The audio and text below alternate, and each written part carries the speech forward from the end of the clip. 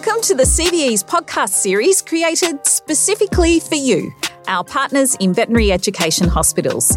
Through conversations with invited guests, we explore some of the challenges, based on your input, that can arise when hosting final year DVM students. Over these episodes, we take a look at teaching practical skills, providing feedback, the basics of clinical communication, and a range of other topics. Our hope is that this series will offer you a tip or two that will help make clinical placements a more enjoyable and successful experience for you, your team, and our students.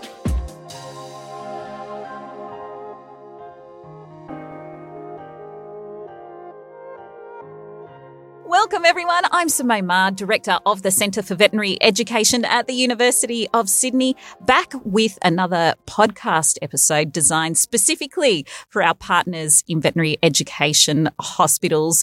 Joining me today to talk about clinical communication skills is the delightful Dr. Sanaa Zaki. Welcome, Sanaa. Thanks, Simone. It's great to be here today with our partners in veterinary education. Now, Sanaa, you've been at the university for a while, but for those people who aren't familiar with who you are and what you do, can you tell us a little bit about yourself? Well, a while is a bit of an understatement. I feel like I'm a little bit of the furniture at the vet school, I think. So, like you, I'm an alumni of the university and I graduated in 1992. It didn't take me very long to return, so my interest in anaesthesia brought me back to the then Faculty of Veterinary Science in 1995. And I started off working as an anaesthetic registrar in the teaching hospital, and I was fortunate enough to be trained and mentored by Dr. Martin Pearson. And I remained in the teaching hospital for 20 years. First as a registrar and then later as a lecturer. And I taught and trained, I sort of did some quick sums, over 2,000 veterinarians in all things anaesthesia related. And I loved every moment. And during that time, I was heavily involved in designing the anaesthesia curriculum. And I, contributed in other ways in the teaching hospital. I was director for 3 years. And eventually I embarked on a PhD looking at osteoarthritis pain. So I sort of shifted my research and clinical interests from anaesthesia to pain. And interestingly, in 2015, I shifted my teaching focus from anaesthesia to the discipline that we call veterinary professional practice, which I think is very relevant for the discussion we're having today. So my passion for teaching is what led me to pursue an academic career, and I've been at the university now for 28 years.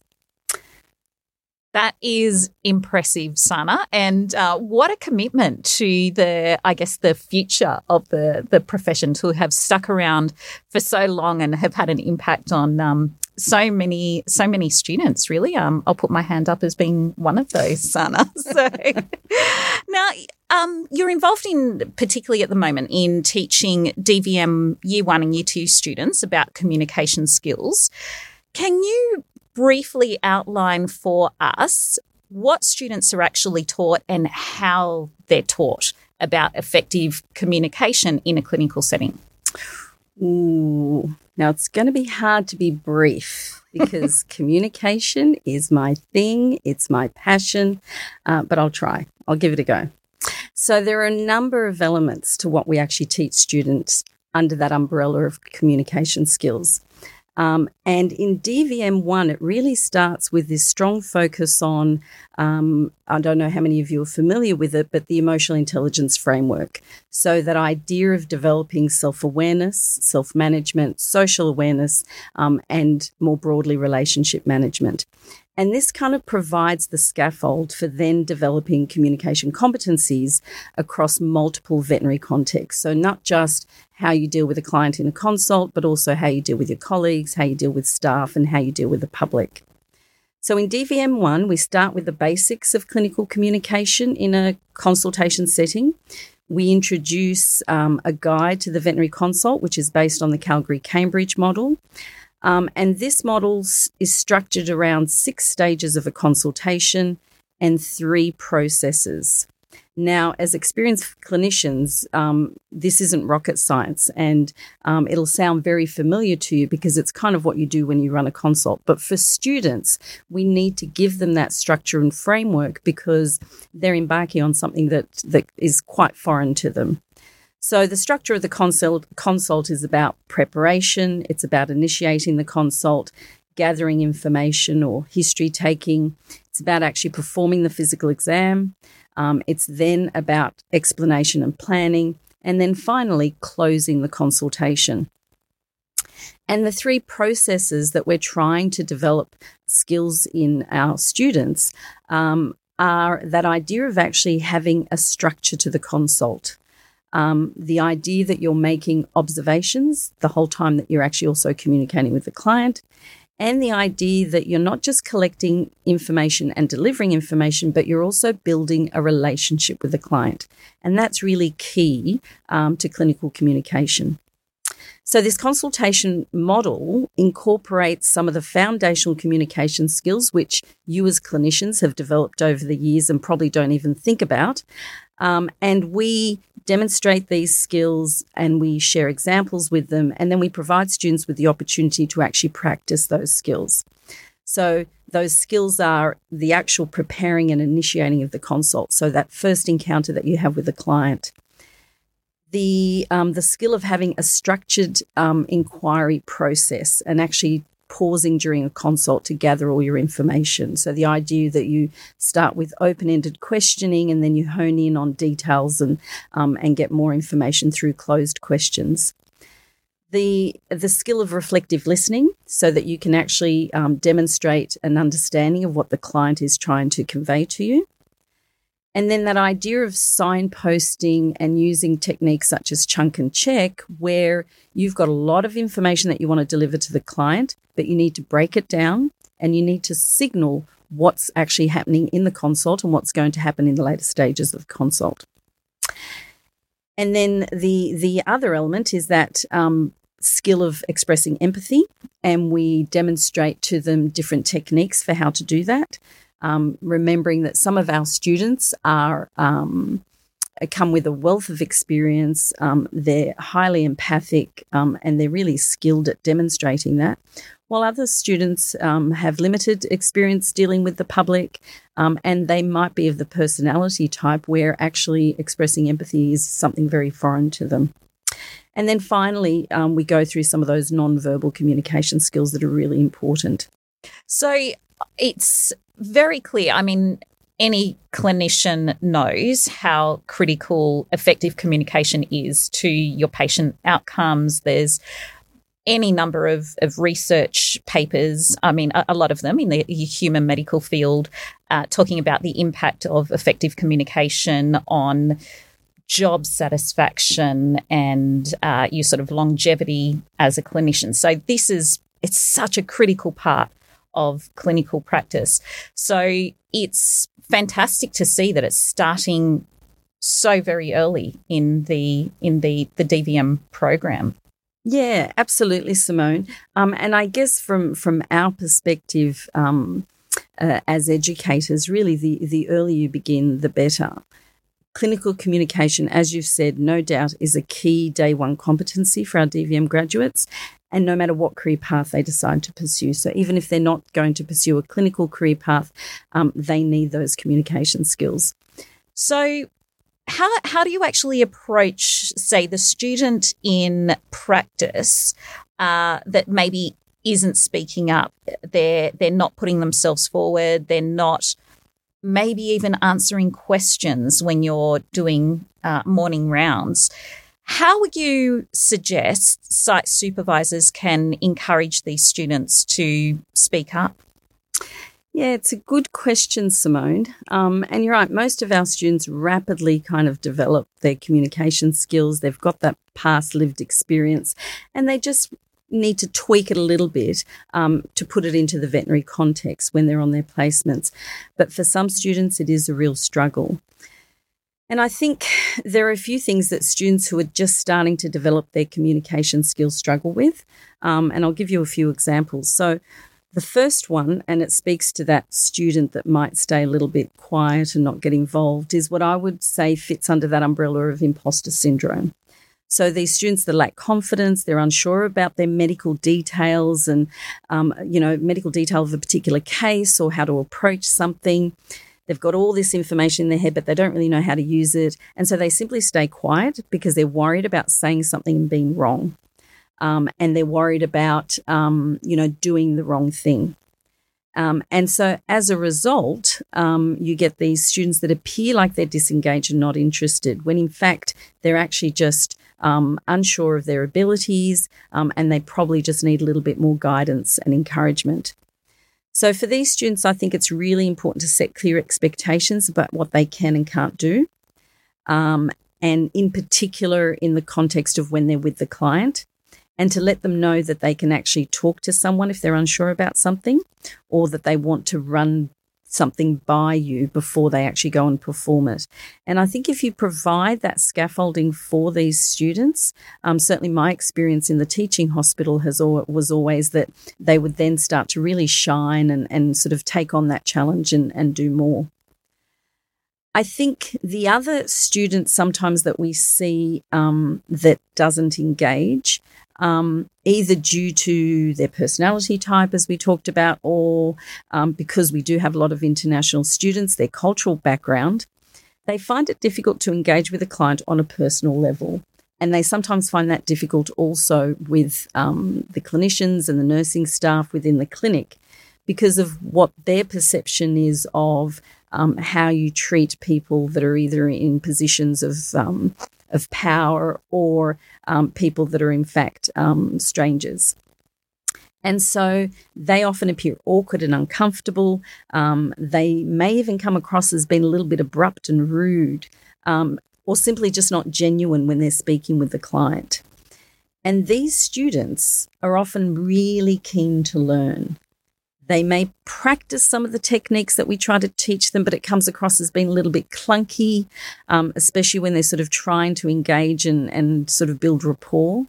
But I think, again, if you can actually see that they're trying to do the right thing, but it's simply not getting executed correctly, it's important to be patient, to limit their time alone with the client, and certainly to keep them away from some of those challenging consultations, but engage them in the consult that you're conducting. So don't expect them that they're the ones that are going to be doing all the talking, but engage them, let them observe what you do. Don't just treat them like a silent observer. Let them see what empathy looks like. Let them see what a clear explanation looks like. And then talk to them after the consultation when you have a moment about what you did and why you did it. And then when they have a go at something, really important to, to congratulate them on having a go, and then to actually work through the bits that kind of worked and the bits that didn't work, and offer them some guidance on how they can improve. I want to touch briefly on another student encounter that I think can be challenging for clinicians. Certainly it was very challenging for me in the teaching hospital. And these students, it's not so much that they're quiet, but they can be a little bit disruptive to the running of the clinic. And I call these students students that suffer from the 10-pin bowling syndrome.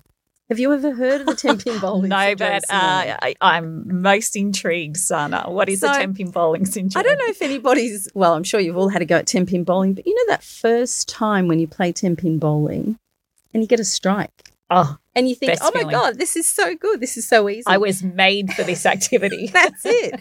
And then every subsequent time that you go for that strike, you actually totally you destroy it. You suck. Exactly. I wasn't sure they were allowed to say that during the podcast. And so these students are just getting that confidence, but they get a little bit cocky. They think they're really good. They don't realise that, you know, their success rate is 100% because they've only done something twice. And if they did it 100 times, maybe their success rate would be 2% because they're the only 2 times that they're going to get it right.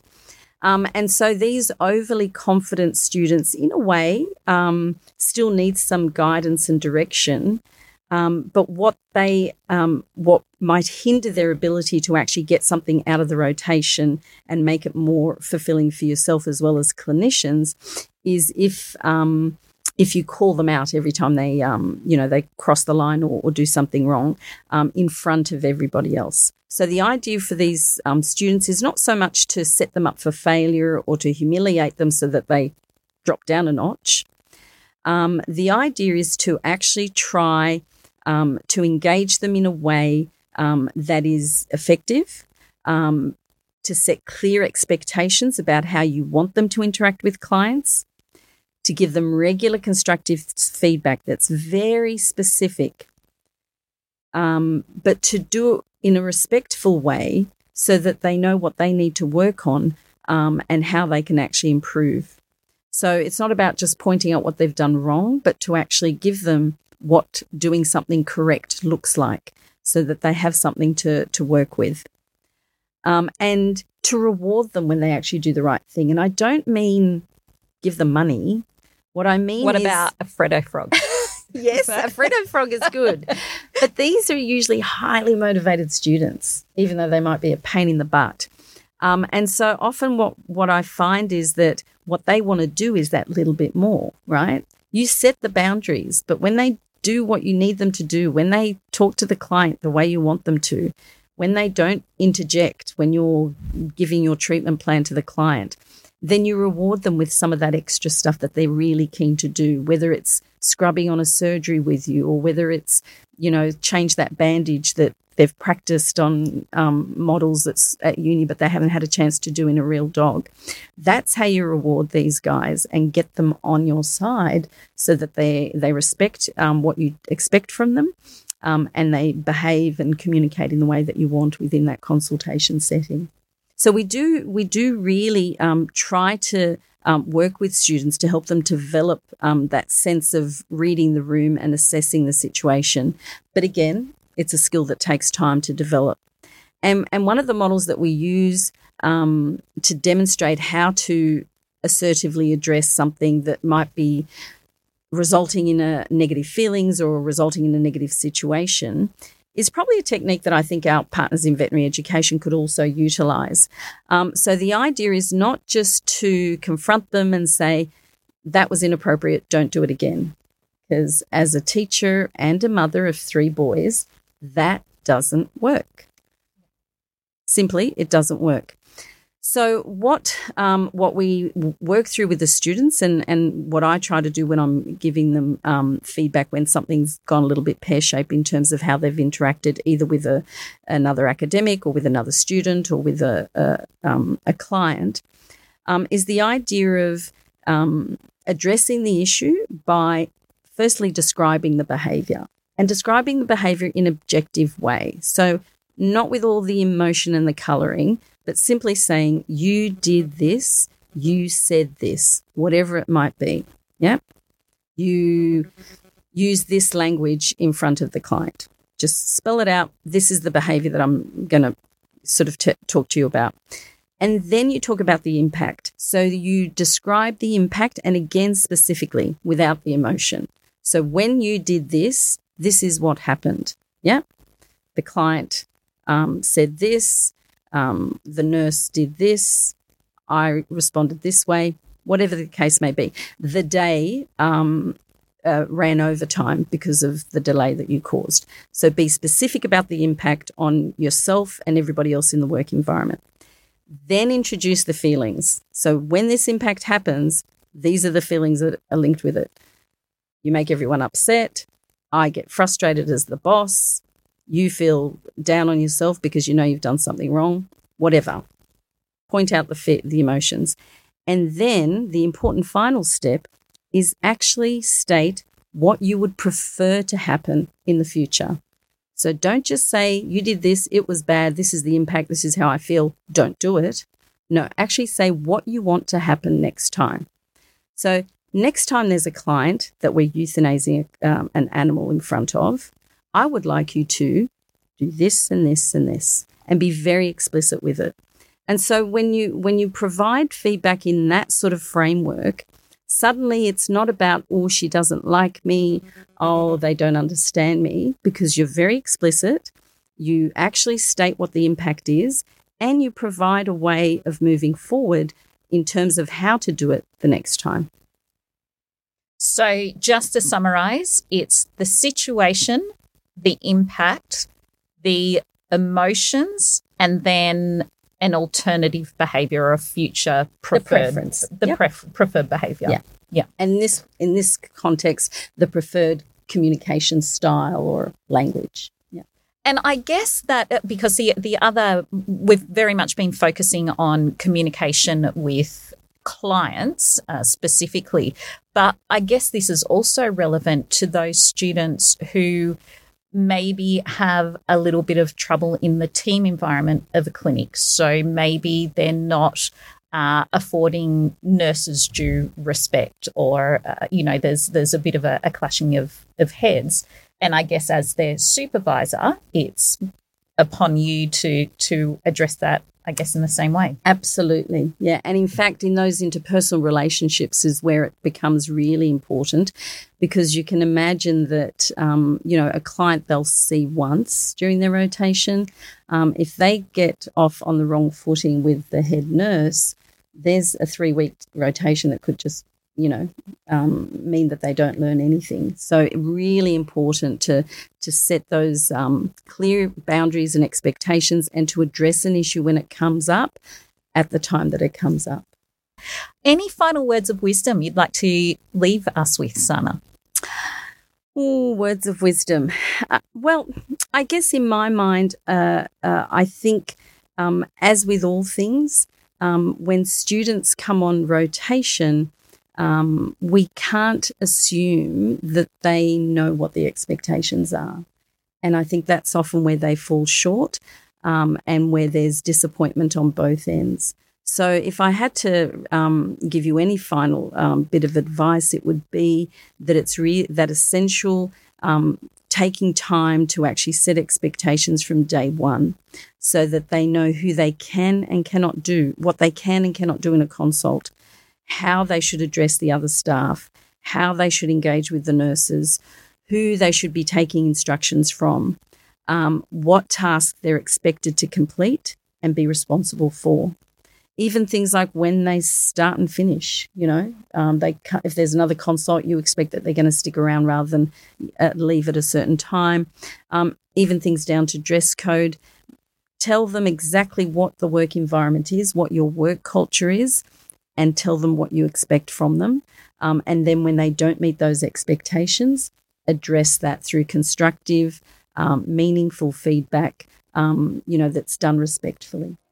Sanaa, thank you so much. An absolute pleasure to have spoken with you today. Thanks to everyone listening, and I hope you can join us again on our next podcast. Take care.